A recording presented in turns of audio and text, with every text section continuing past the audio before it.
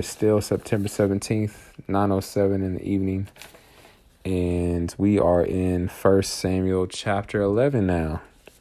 So Saul has been appointed king, and then he's presented as king to the people. And some people are cool with it, and some people are not too happy with it. So let's see what happens. Saul's deliverance of Jabesh Gilead, or Jabesh Gilead, however you want to say that. I'll just say Jabesh. It's easy. All right.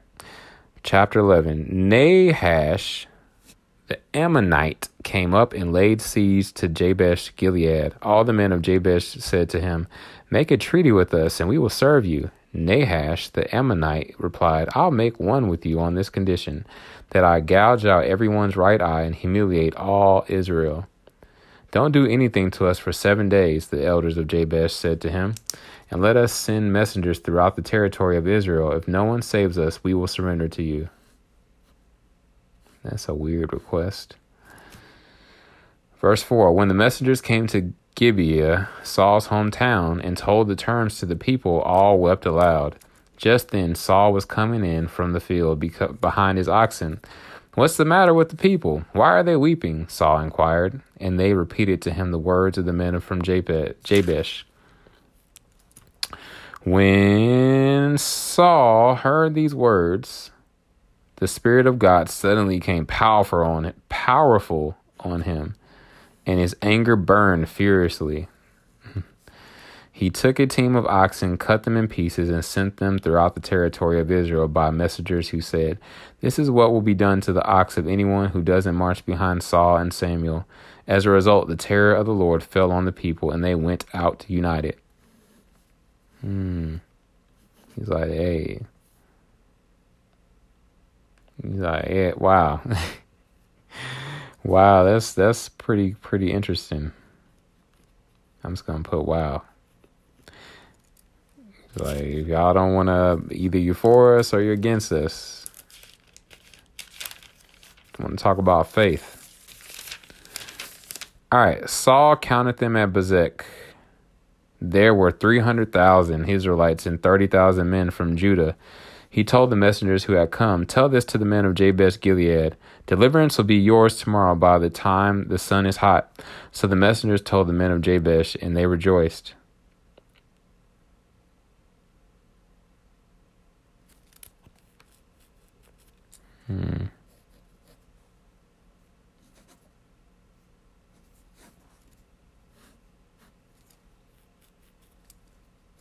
Verse 10, then the men of Jabesh said to Nahash, "Tomorrow we will come out, and you can do whatever you want to us." The next day, Saul organized the troops into 3 divisions.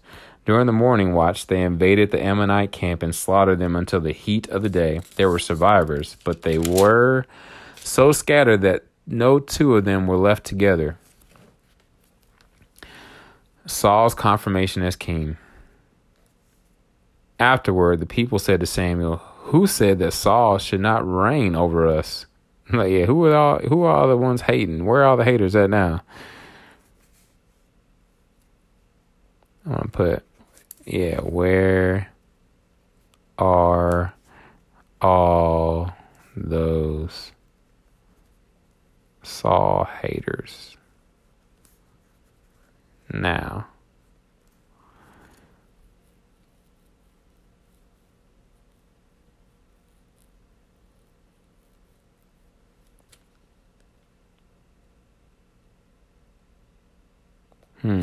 Sorry, I'm trying to find where I left off at. I lost my spot. All right, verse 12. Let's read that again. Afterward, the people said to Samuel, that's where it was. Afterward, the people said to Samuel, "Who said that Saul should not reign over us? Give us those men so we can kill them." Oh, yes, kill the haters. All right, but Saul ordered, "No one will be executed this day, for today the Lord has provided deliverance in Israel." Well, those guys Saul was being nice. All right, then Samuel said to the people, "Come, let's go to Gilgal so we can renew the kingship there." So all the people went to Gilgal, and there in the Lord's presence they made Saul king. There they sacrificed fellowship offerings in the Lord's presence, and Saul and all the men of Israel rejoiced greatly. Saul and all the men of Israel rejoiced greatly. All right, let's read these Tony Evans notes, and then we will shut it down for the night.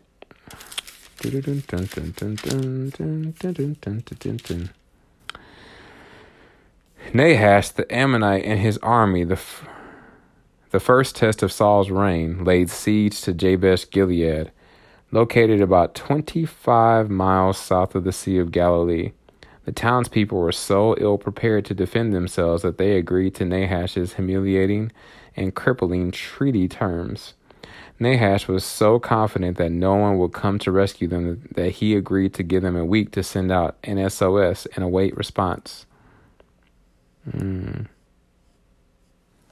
Israel's new king was not out plowing. Apparently, having returned to Israel's new king was out plowing. Not out. I don't know why I said not. Israel's new king was out plowing, apparently having returned to his former life for the time being.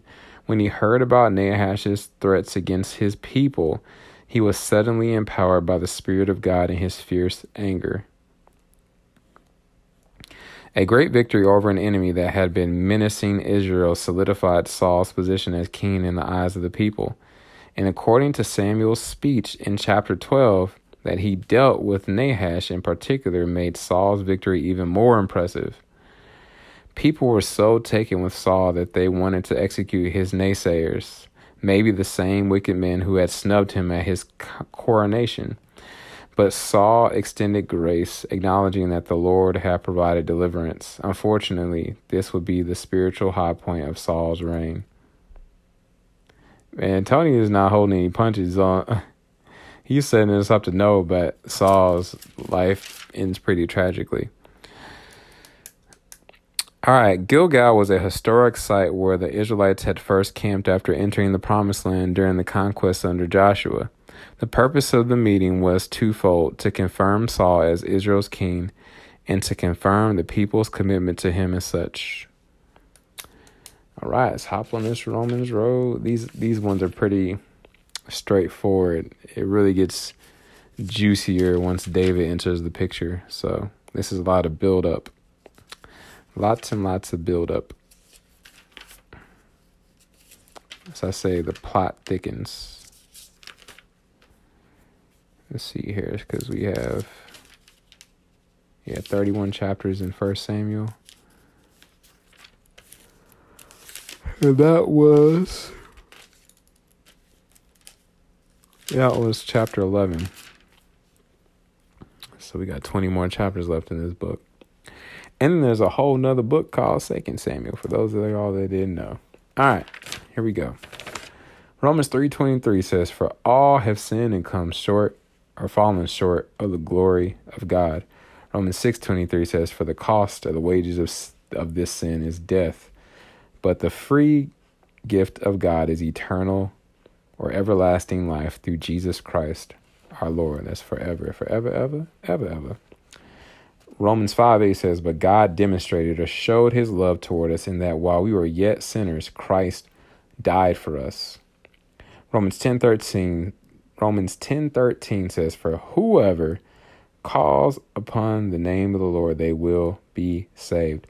And lastly, Romans 10:9-10 says that if you will confess with your mouth that Jesus is Lord, and you will believe in your heart that God has raised him from the dead, you will be saved.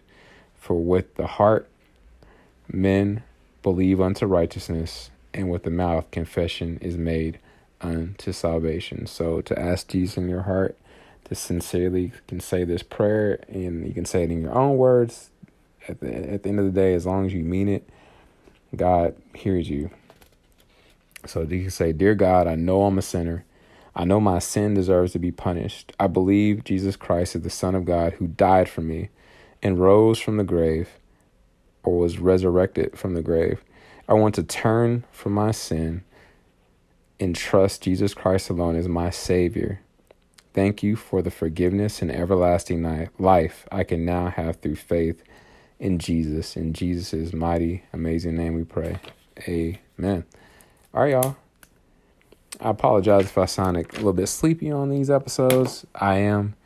And I'm trying to adjust back to waking up early again because last night I just wanted to finish out, get to that 5,000 number in my deliveries. I did it. Though he seems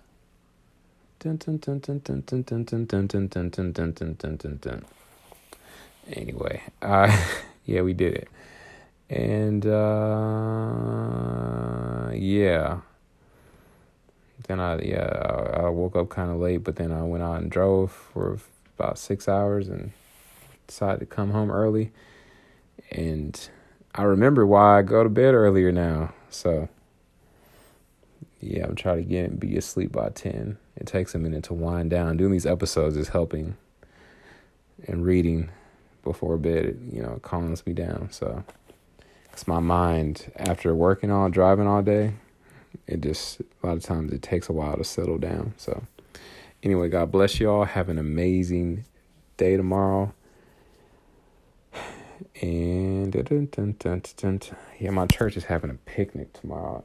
So I think it's from like 3 to 6 or something like that, or 1. I can't remember what the time is. I was thinking about going, but I really don't.